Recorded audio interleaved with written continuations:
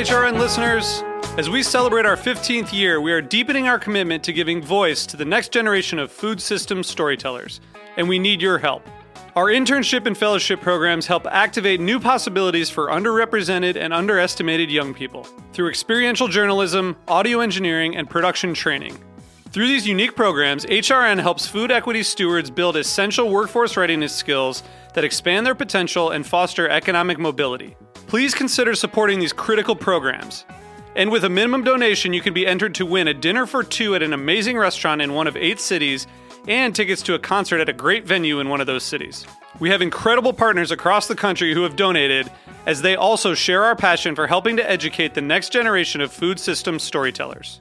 Check out heritageradionetwork.org/15 to donate and enter to win today.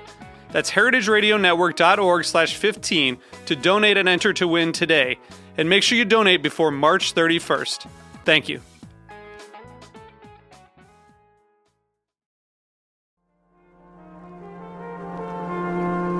Broadcasting live from Roberta's in Bushwick, Brooklyn, you're listening to heritageradionetwork.com.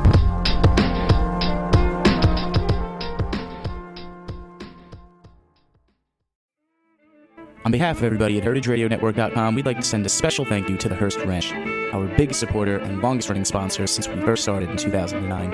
Hearst Ranch is the nation's largest single-source supplier of free-range, all-natural, grass-fed, and grass-finished beef. Since 1865, the Hearst family has raised cattle on the rich, sustainable native grasslands of the Central California coast. The result is beef with extraordinary flavor that's as memorable and natural as the surrounding landscape. For more information, visit www.hearstranch.com. Hello, Greenhorns. This is Greenhorns Radio. This is Severin.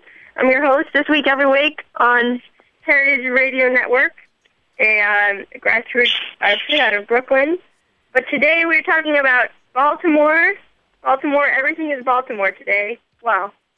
Today is the day of talking about Baltimore, and I'm on the phone with Anna.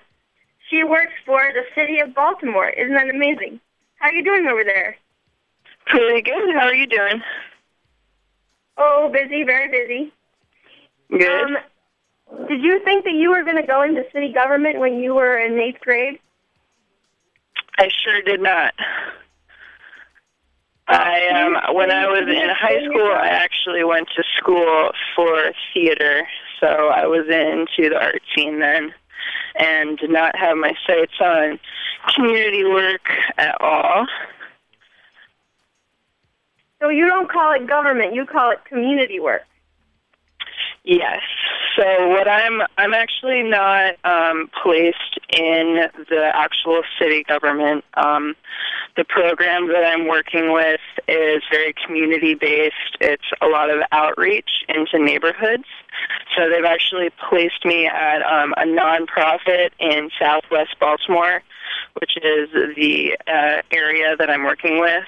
That has been doing some of the kinds of work that I'm trying to promote in the area already, so that I could build on some of what they were doing already instead of just plopping down and creating my own new thing. Well, now, wait a minute. What kind of thing are you trying to do? Well, I work for a new initiative with the city that is attempting to get communities, community organizations, and neighborhood groups, or just residents to adopt city-owned vacant lots and turn them into community-managed green and open spaces. There's an Adopt-A-Lot program that's always been with the city, and they recently renovated it so that the adopted process is a lot more sustainable. Previously, you could only adopt a lot for year-to-year leases, and you had to contact the city's Department of Housing every time you wanted to do something, like put up a fence or plant a tree. So now you can adopt a vacant lot for up to 5 years, and you can pretty much do whatever you want as long as you're not building something permanent. So building houses and no doing illegal activity, obviously. And illegal activities would include building houses on open lots. illegal activities, I'm more thinking like selling drugs. That's a little bit on the prohibited side. But if you do sign a contract, yeah, you're not allowed to do anything that could be considered a permanent structure. So you can't put down, you can't build a house. It needs to be something that could be taken away if need be. I guess this is a little bit not what you would necessarily want to talk about, but are people squatting on is fine. Open lots?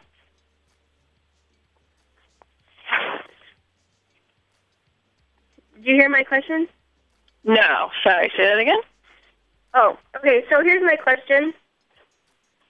Well, I guess it's not a very good question. I'm going to change my question. Okay, here's my new question.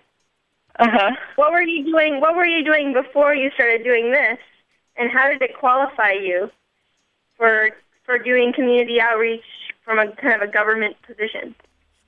Sure. So I graduated from college about almost a year and a half ago, and I took some time off to travel. But when I moved back to Baltimore, which was about 9 months ago, I, like a lot of people in my generation, looked for a job and settled on doing some unpaid internship work first. And unpaid internship work was with this nonprofit that has been active in Baltimore City for like 70 plus years. And they're kind of an umbrella community organization group. And two of the things that they focus on which led me to the position that I have now, are one, community development work. So they work directly with community organizations on behalf of residents and try to promote what actual community groups, like small, blocks, want to do and see their communities doing. And they talked on behalf of them with the government or developers and just advocate for them. And the other thing is they do a lot of housing type practices. So recently, and the nonprofit is called Citizens Planning and Housing Association, or CPHA, and they do a lot of fair and equal housing practices.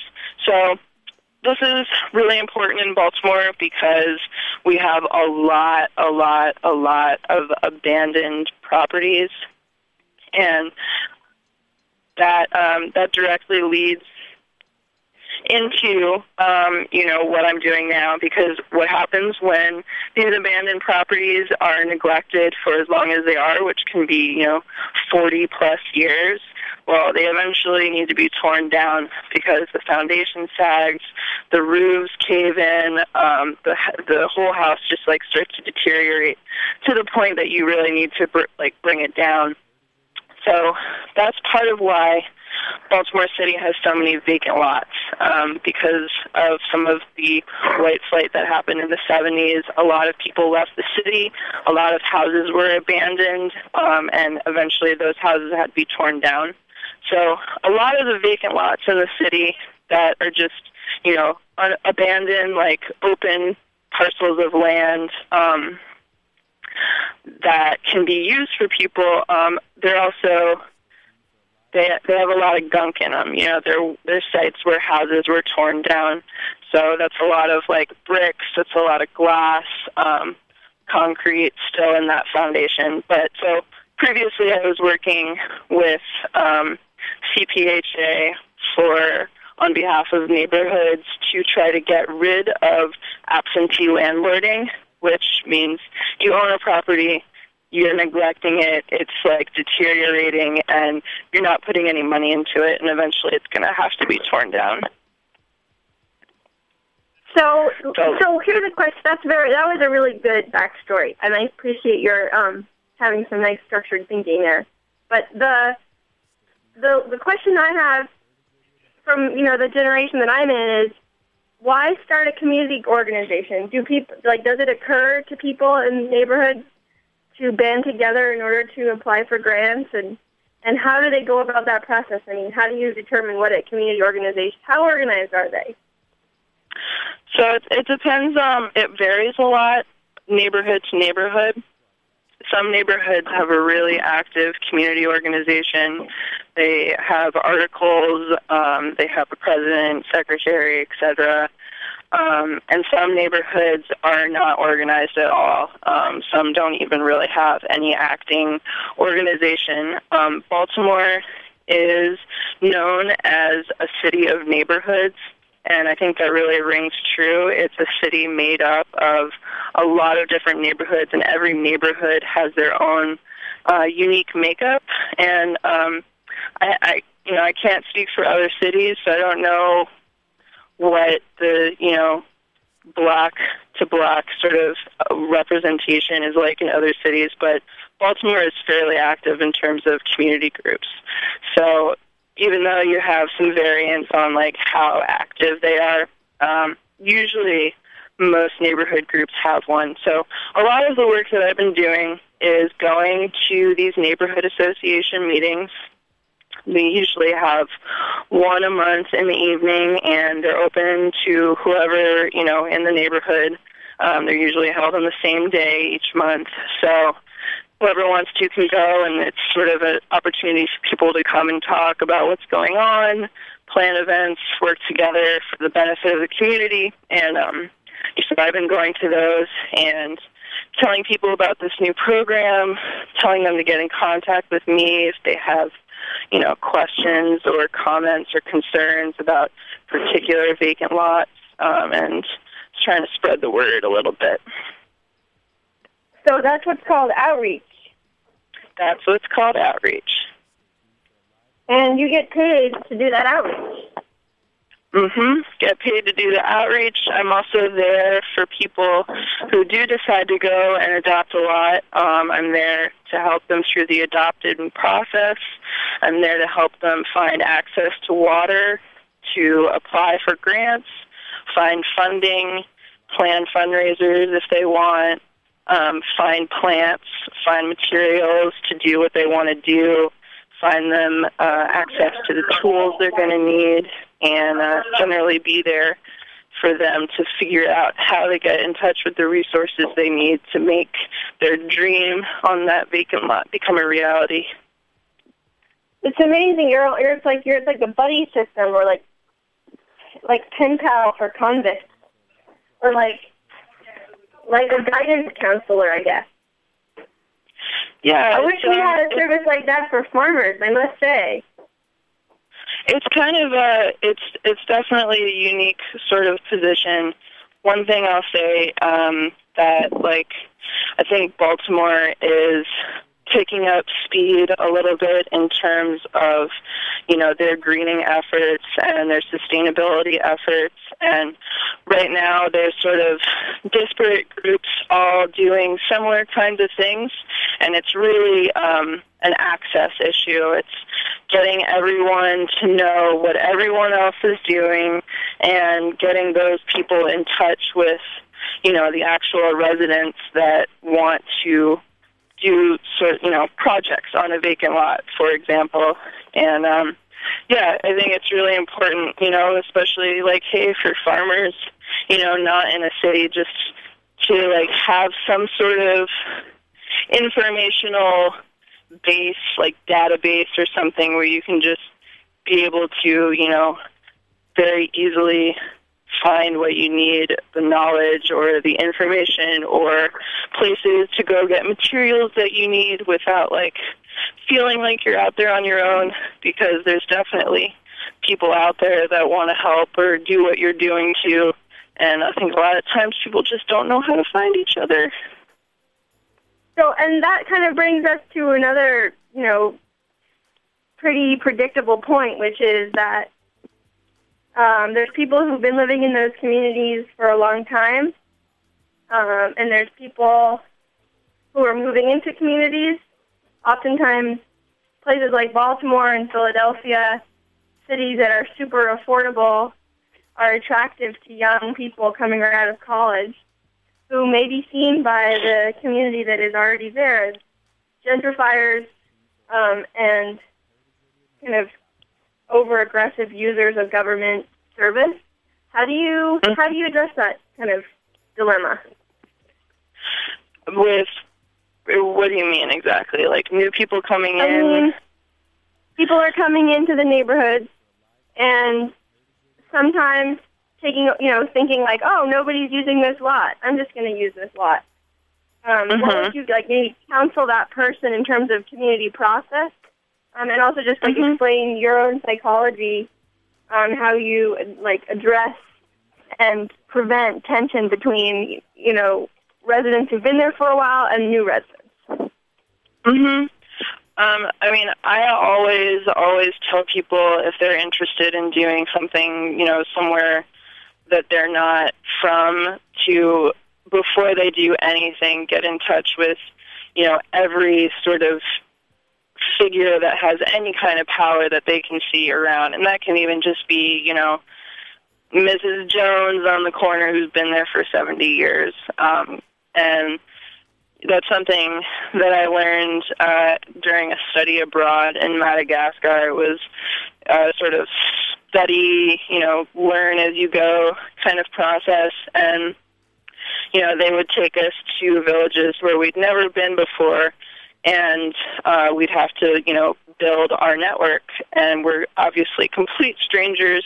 And, the first thing you do is you figure out where everything is, where everybody is that knows something that might be able to help you. You go to all those people, you introduce yourself, you find out, what is going on in the place that you're now new to, and, you don't trample on anyone's feet, because if you're trying to do something like a big project, it's really about teamwork, it's really about networking, it's really about being able to bridge gaps with people, because lots of people have things that you might not even know that you need. And obviously Madagascar is like a foreign country, and, it's like far away, but I think the same thing applies to like new places wherever you're going. You just see what the lay of the land is,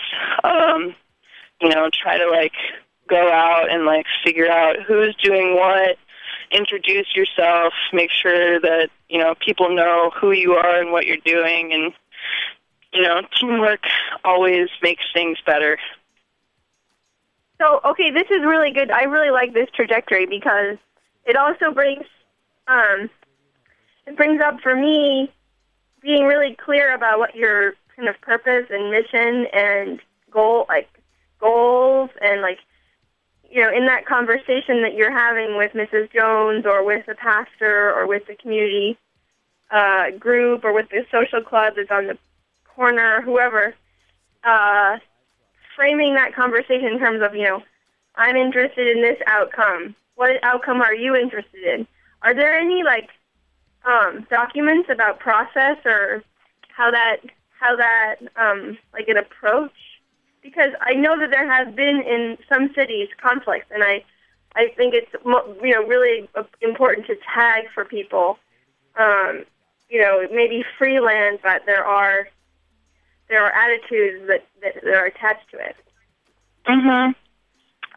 I personally don't know about documents that just anybody can find, but I will say the part of the philosophy that I'm working with comes from the AmeriCorps Vista program, and one of the things that they teach and they do with their new vistas in their orientation program is go over what poverty means, and within that definition building, the fact that poverty is not just, a homeless person on the street or someone on food stamps.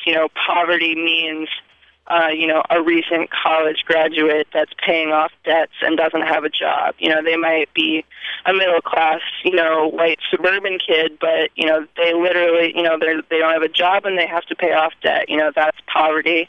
And also just recognizing where you're coming from, really stopping to think about what your biases may be, what your background is, and how that is probably going to affect how you see other people and how you work with other people.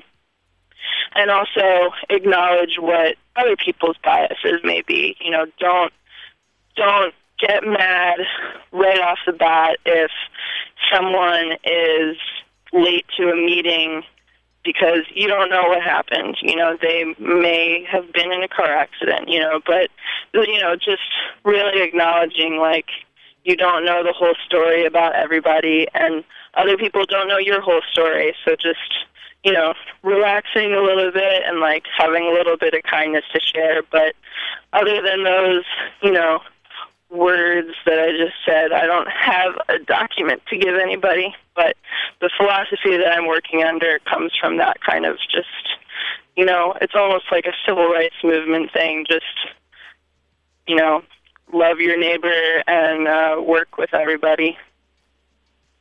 That's wonderful. I really appreciate. That's very thoughtful what you've just said.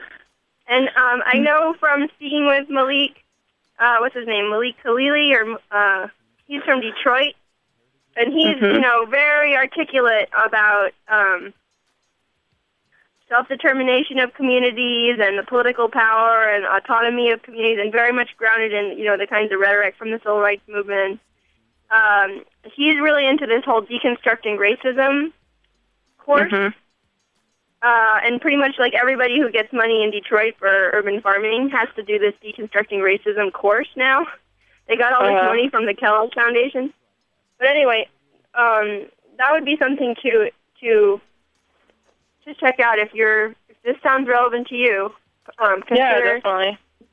Consider considering it. Definitely. Do you have any exciting news or events or resources to tag or things to pitch that you want to make sure radio people are hearing?